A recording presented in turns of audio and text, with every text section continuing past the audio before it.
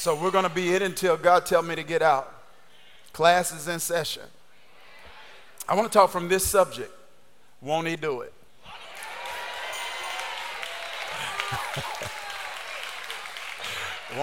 Won't he do it?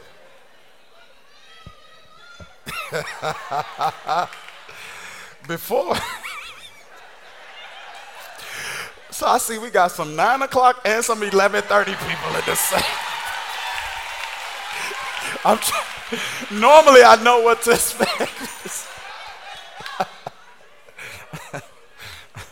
So before we leap into this lesson, I want to pause for the cause of welcoming you to the first class in Faith University. My name's Dr. Darius Daniels, and I have the personal privilege of being the teaching assistant for this class. I'm not the professor. I just work for him. Your professor has eternal tenure. Your professor has unquestionable omniscience. There isn't a subject that he isn't an authority on. And there isn't a question for which he doesn't have an answer.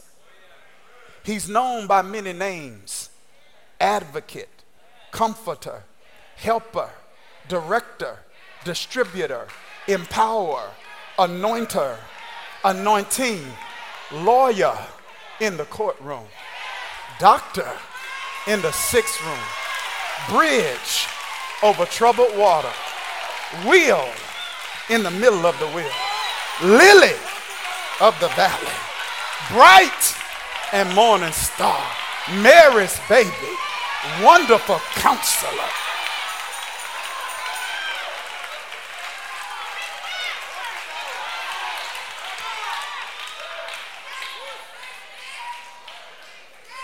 His name is Jesus. And today, the teacher has asked me to begin the class with a question. And the question is simply this. It's a question for your reflection. What does God ultimately want from his people? I want you to pause for the cause of pondering that. What does God ultimately want for his people? If we were to, listen to this, boil down God's deepest desire to one single common denominator, the question would be, what does God ultimately want from his people? Some would attempt to answer the interrogative by saying God wants love. Others would say obedience. Others would say devotion. And I don't believe these answers are incorrect. I do believe these answers are incomplete. In other words, watch this. They are fruit answers, but not root answers. See, love, obedience, loyalty, and devotion aren't just what God wants. Watch this. But they are what we are able to give God after we give God what he really wants. Don't miss this, please. No matter how much we want to give God love, obedience, loyalty, and devotion, we won't be able to give him what we want to give him until we give him what he wants to be given. And so the question remains, what does God ultimately want? Well, the textbook for this class, which is the Bible, offers the answer to this question. Above all else, God wants to be believed. He can't be obeyed until he's believed. We will not have devotion to him until we believe. We will not have loyalty in our relationship with him until we believe. Faith is the root upon which all other fruit forms in our lives. And I think the enemy understands this, so he wants us to emphasize something that's actually inferior. He wants us to focus on fixing the fruit when we can really fix the fruit by addressing the root. What if I told you worry is fruit? And you don't fix the fruit by addressing the fruit. You fix the fruit by addressing the root. What if I told you you don't fix worry by fighting worry? You fix worry by fixing your faith. Did you hear what I said? What if I told you you don't fix stress by fixing stress? What if I told you you fix stress by fixing your faith?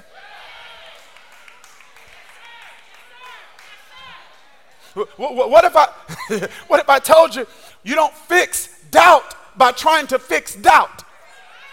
What if I told you you fix doubt by fixing your faith? Because faith is the root upon which all of the fruit flows and is formed. Listen to me. I want you to catch this. Prayer doesn't work without faith. Salvation is not experienced without faith. Obedience cannot be acted upon without faith. God cannot be pleased without faith. Hebrews 11:6 says this, and without faith, it is impossible to please him. For he that comes to God must believe that he is, and that he's a rewarder of them that diligently seek him.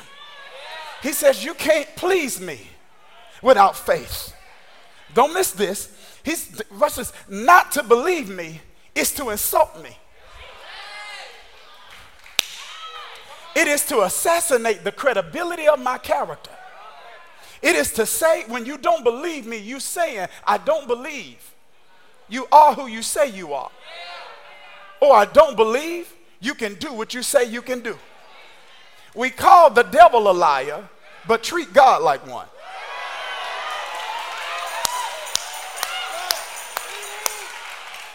He say, you stuck and you think you got to stay stuck? You treat me like a liar.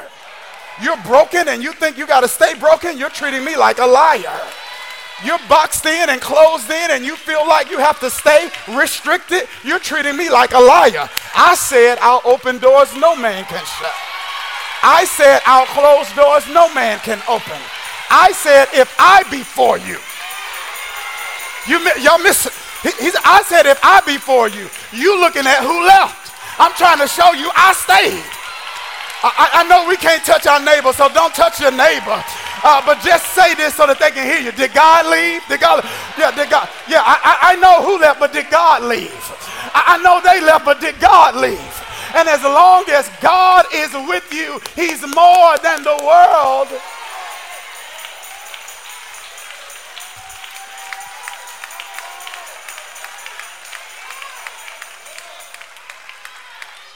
He that comes to God, look at me please, must believe that he is. Did you mess with me, Kim? He that comes to God must believe that he is. Look at me. So I can fix some of my fruit problems, you following me? By fixing my root problem. My root problem is faith. Got me? So the question becomes, how do I fix my faith? He that comes to God must believe that he is. That he is. So I don't necessarily fix my faith by fixing my faith. I don't necessarily fix my faith by focusing on my faith. I fix my faith by focusing on who he is. Because faith doesn't work unless I know who he is. Are y'all following me here? So faith problem is a God problem. What do you mean? Here it is, y'all. He that comes to God must believe that he is. So this is what the theologian Martin Luther says. He says that the strength of your faith is based on the credibility of the character of the person you put it in.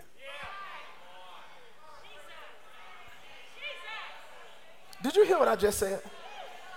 The strength of your faith is based on the credibility of the character of the person you put it in. So there can be two people that can both tell you the same thing. You believe one and you don't believe the other. They both gave you the same word, but the word only had power to produce faith because you believed in the credibility of one's. Are you here? Like some people say, I'm gonna be there at 3 o'clock, and you like, I'm not gonna start getting ready till 4:30, right? Right? And then someone else can say, I'm going to be there at 3 o'clock, and you're like, I got to be ready by 2:45 because at 3 o'clock they're outside blowing the horn, right? Same word. But the believability of the word is tied to the credibility of the one that's speaking it.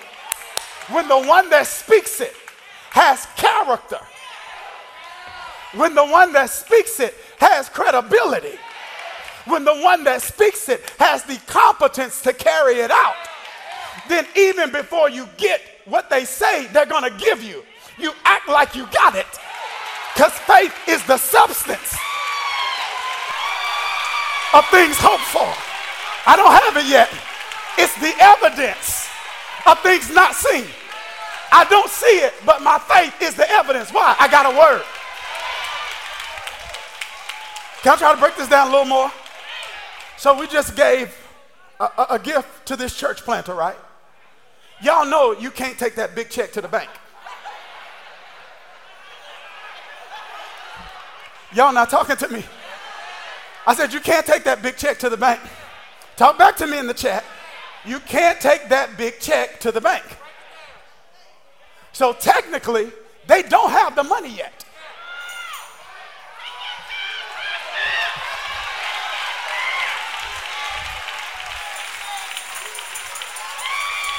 But they were weeping on the platform. And they don't have 1 cent yet. They were thanking God on the platform. And they don't have 1 cent yet. They were praising God for a promise they hadn't even possessed yet. Because the word came from somebody they believed had credibility. So they didn't have to wait until they got it to thank God for it. Because they believe it's on the way. I came to tell somebody watching online, I came to tell somebody in New Jersey that you don't have to wait until you get it to praise God for it, because his word is good. It's on the way. It's on the way. Why are you praising when you should be crying? I got a word.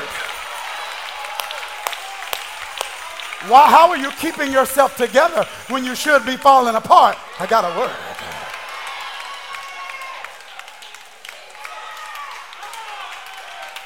And this is why God regularly, you can be seated, and consistently tells his people, I'm not a liar. I can't lie. I'm not a liar. I'm not a liar. He says, because you got to believe that I am.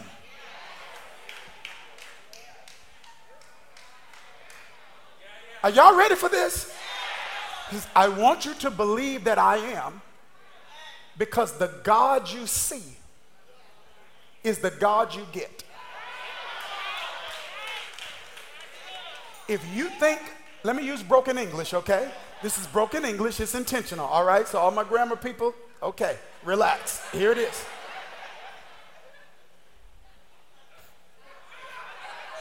If you say he ain't to you. Let me say that again. If you say he ain't, it doesn't mean he ain't, it just means he ain't to you.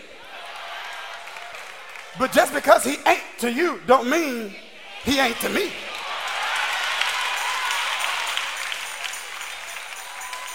Did you hear what I just said? The God you see is the God you get. And if he ain't to you, that doesn't mean he ain't to me. And if he ain't to me, that doesn't mean he ain't. He is. Before Abraham was, I am.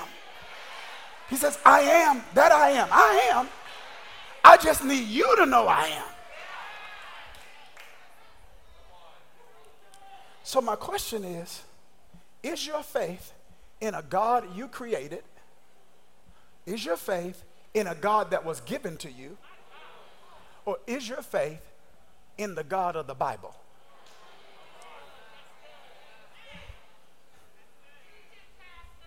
Did you hear what I just said? Is our view of God a view of God that is shaped by, formed by the pages of Scripture? Or is our view of God a view of God that was given to us, handed to us, or one that we created or concocted on our own? Do y'all hear what I'm saying? Because the God you see is the God you get. Now, when I tell you this revelation brought me so much clarity, even a degree of comfort, because in my mind, I would look at Scripture and I would see all the stuff God would say. And I would say to myself, I don't see all this stuff you're saying. I see some of it. I don't see all of it. Why is that? And the revelation is, to some people, I ain't that God.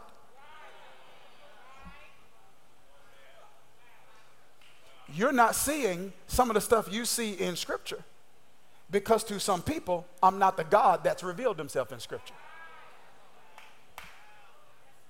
So the one they see is the one they get.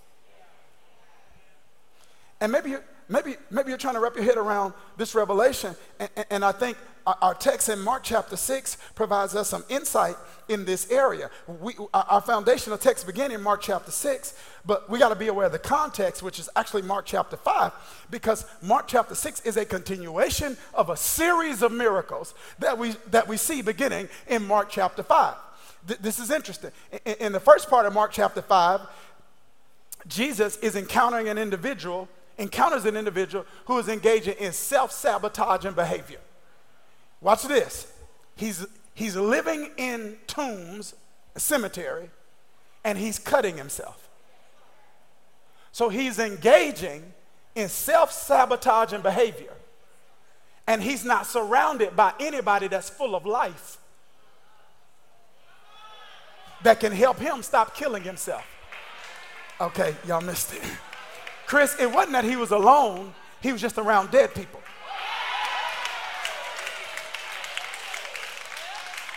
So dead people didn't stop him from killing himself. And some people we call friends were dead people. I'm not saying they didn't have natural life. I'm saying they didn't have spiritual life. And they didn't have the wherewithal to aid and assist you so that you stop engaging in behavior that was hurting you. Come on. Many, we haven't cut ourselves physically. I know that's a real thing. But some metaphorically have engaged in self-inflicted pain that's caused something, blood, that we need to keep to leak. So when I cut myself metaphorically, I don't lose blood, I lose joy. Are you here? Come on, put some fire in that chat if I'm teaching. When I cut myself metaphorically, I don't lose blood, I lose peace. Watch this. When I cut myself metaphorically, I don't lose blood, I lose self-esteem. Some people are bleeding self-esteem because they're engaging in self-sabotaging behavior. Because they are around people they like that don't have life. If you love me, you won't watch me kill me. Y'all aren't talking to me. Watch this. Y'all know I do all of these teachings on friendship. And I want some of you to get a revelation of the assignment on your life to be a biblical friend to people. Because some people at some point want you to be a friend, and then at another point they want you to be an enabler. I can't be both. If I'm really your friend, I need to be able to tell you the truth, and then we go to Starbucks after. Let me go to this side over here. I said, yeah, do you want assistance or enablement? I want somebody in the room to just pause right now and thank God if he gave you some real people that give you real truth. Woo! So you hurt my feelings, but you saved my future.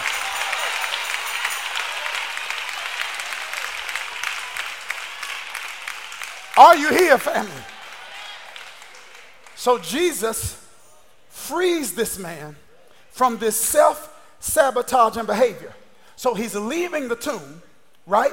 And as he's leaving the tomb, a man named Jairus comes to him and said, hey, I have a 12-year-old daughter that's sick, and she needs your assistance. Will you come to the house so that you can engage in some miraculous activity that can remedy this ailment? And Jesus says, okay. So he's walking to the house, and the crowd starts following him. There's a woman who so happens to be, I'm not going to bother this, who happens to be on the route. Remember now, I just gave you context. Jesus is on his way to Jairus' house. So he's going to heal somebody else's daughter who's 12 years old. There's a woman who just happened to be on the route. See, some of you don't miss this. Some of you, please don't miss this. She happened, God put her in position before she knew why she was there. You got it, Dr. Keisha. I said, God put her in position before she knew why she was there. Because some of you are wondering, why am I where I am? And God's like, you'll see in a little while. Maybe I didn't put you there for what's there.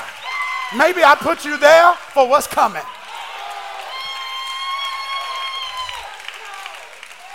She just happened to be in position when Jesus passed by. Y'all not here. Do y'all know why I'm preaching to you today on this platform? It's because when I had to make a decision to go to law school or seminary, and I made the decision to go to seminary, and I didn't understand why God was putting me in position. He knew, and y'all know, if I had been a year later,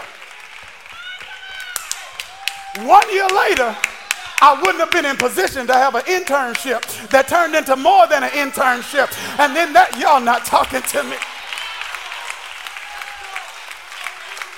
And I'm trying to tell somebody who is watching this online, who's in this room, God's putting you in position. And it might not make sense right now, but he's putting you in position. And it may be uncomfortable right now, but he's putting you in position. All right, y'all all right? I got to go fast. A minute left. Here it is.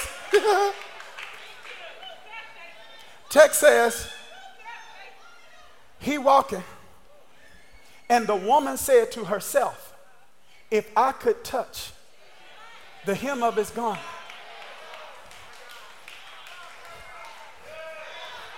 See, I feel this. Jesus didn't say to her, touch the hem of my garment.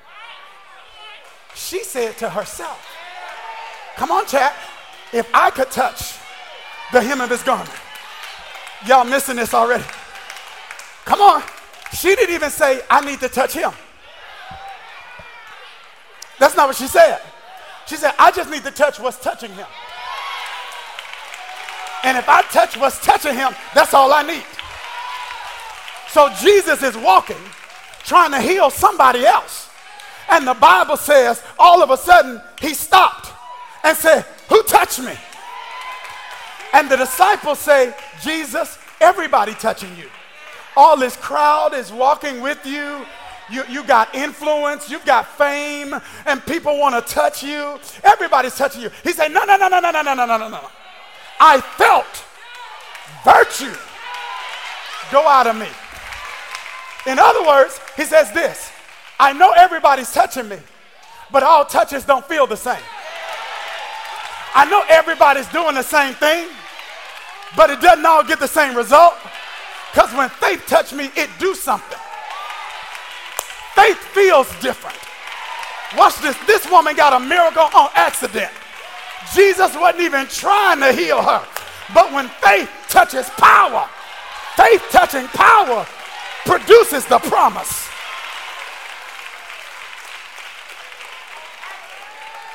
Y'all missing this? Okay, let me wrap up. So then Jesus gets to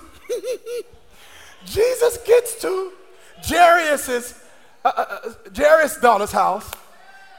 He takes her by the hand, and she gets healed. Got me? Then he goes, Mark 6, to his hometown. All right, so the man in the tomb gets healed. Y'all follow me in the chat? Okay, say yes. Type yes if you're following me. Say yes in the room. Okay, so the man in the tomb gets healed. Y'all see that? Jesus didn't touch him, he just spoke. The one with the issue of blood gets healed. She didn't touch Jesus, she touched what was touching him.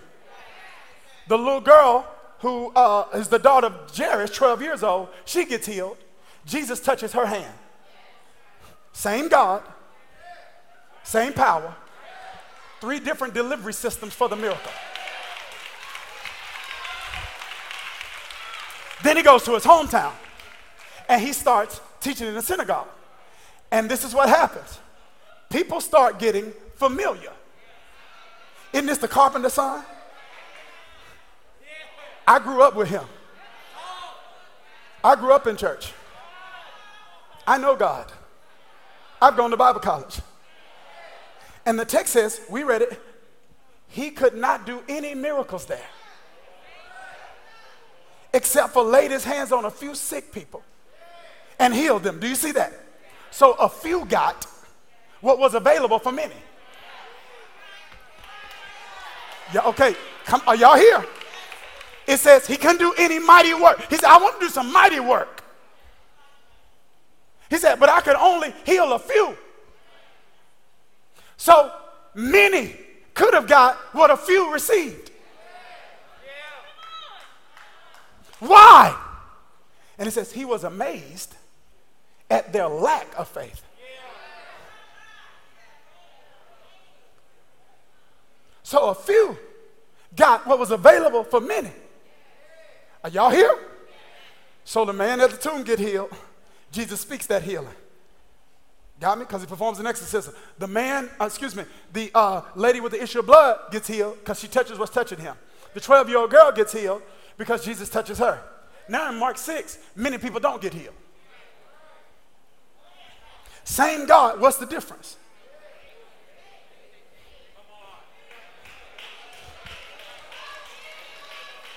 Did you hear what I just said? Same God, what's the difference in all these scenarios? The way they saw God. So the ones in Mark 6 says, okay, he can't, so he didn't. The woman with the issue of blood said, he ain't even got to touch me. I just got to touch him. And he did it. Jairus said, I need you to come to my house. So he came to the house and he did it. The man was in the tomb. Watch this. He got a miracle without permission. He wasn't even in his right mind. He didn't even know he needed deliverance. And Jesus said, I'm going to deliver you anyway. And he did it. Now look at somebody and say, won't he do it? He'll do it the way your faith, the way your faith believes is necessary for you to receive.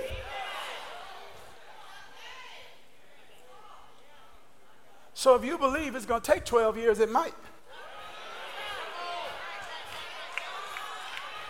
But if you believe he can turn it around, swiftly, quickly, expeditiously.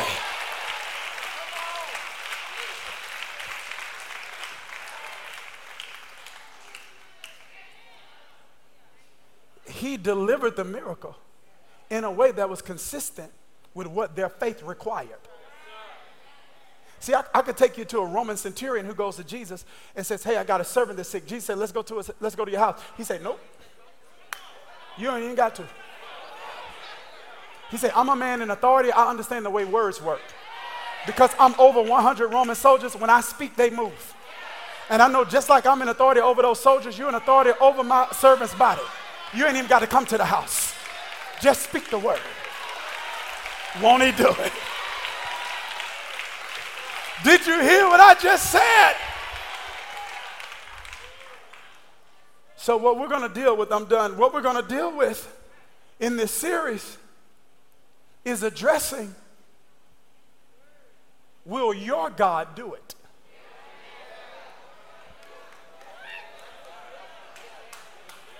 Now, the God of the Bible will. We just have to address, is that your God? Or are you limiting him to the carpenter's son? Is this not the carpenter's son? Are you limiting him to the one that can just save your life? And not the one that can change it? Are you limiting him to the one that can only bless your life when you've made all the right decisions? Are you limiting the God of Abraham, Isaac, and Jacob to the God of the young? You got it. Are you limiting him to the God of the young? My time's up. Come on. Do you believe that he is? As I was praying through this, I was like, Lord, help me not just teach about faith.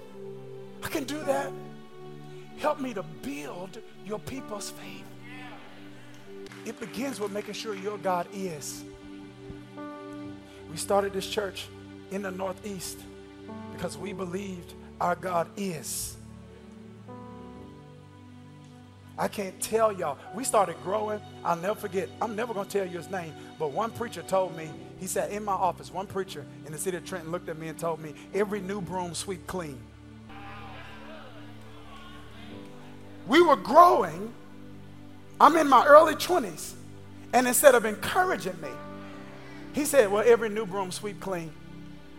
He said, don't get too excited. They're going to come and they're going to go on to somebody else. Whenever a new thing come in town, this is what happens.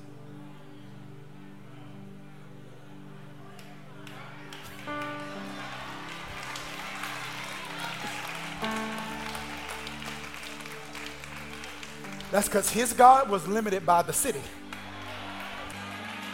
And that's what you get. His God was limited to what he'd only seen done in the past. But my God, the God of the Bible, is a God that does what eyes haven't seen and ears haven't heard. And I believe he's going to do that in your life. I am telling you, listen to me, I am prophesying. I am prophesying that as your faith gets built, this is the word I got, you're about to step into a compound season. Compound season. It's like where it just compounds.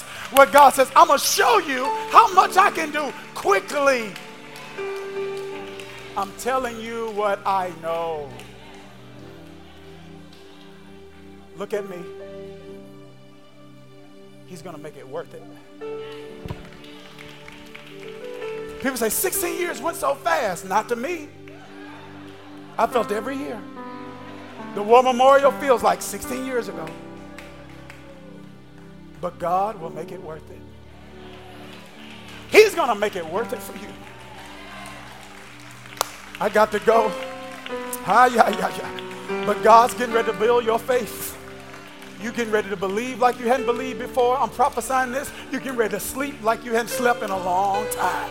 Rest is coming to your life. Rest is coming to your mind. Peace is coming to your house in Jesus' name. Some of you are believing God for children, and God's going to give you a Lazarus miracle. When Lazarus could not believe for himself, Jesus honored the faith of Mary and Martha, intercessory faith. Lord, I got to go. But lift your hands in this place. If you're watching me online, put hands in the chat right now. I'm getting ready to pray for the release. I'm going to teach on this later, of the spiritual gift of faith for some of you. Romans 1:11, I long to see you that I might impart some spiritual gift to you. I'm praying for that right now. So Father, in the name of Jesus, I thank you that your Holy Spirit is a distributor that distributes gifts to your people. And many of them are now in seasons where they need the distribution of the spiritual gift of faith. Lord, I pray for this gift over Victor in Jesus' name. As he plants his church, I pray right now that even amongst his team, you would distribute uncommon faith to believe you for what you preordained and destined. I pray over this house, those that are watching online, that gift now would be distributed into them. A supernatural, unconscious ability to believe you in an extraordinary way. And I thank you that as we receive what you're giving, it'll be said of us as it was said of the early church, these are they that have turned the world upside down. In Jesus' name, amen. Clap your hands, everybody.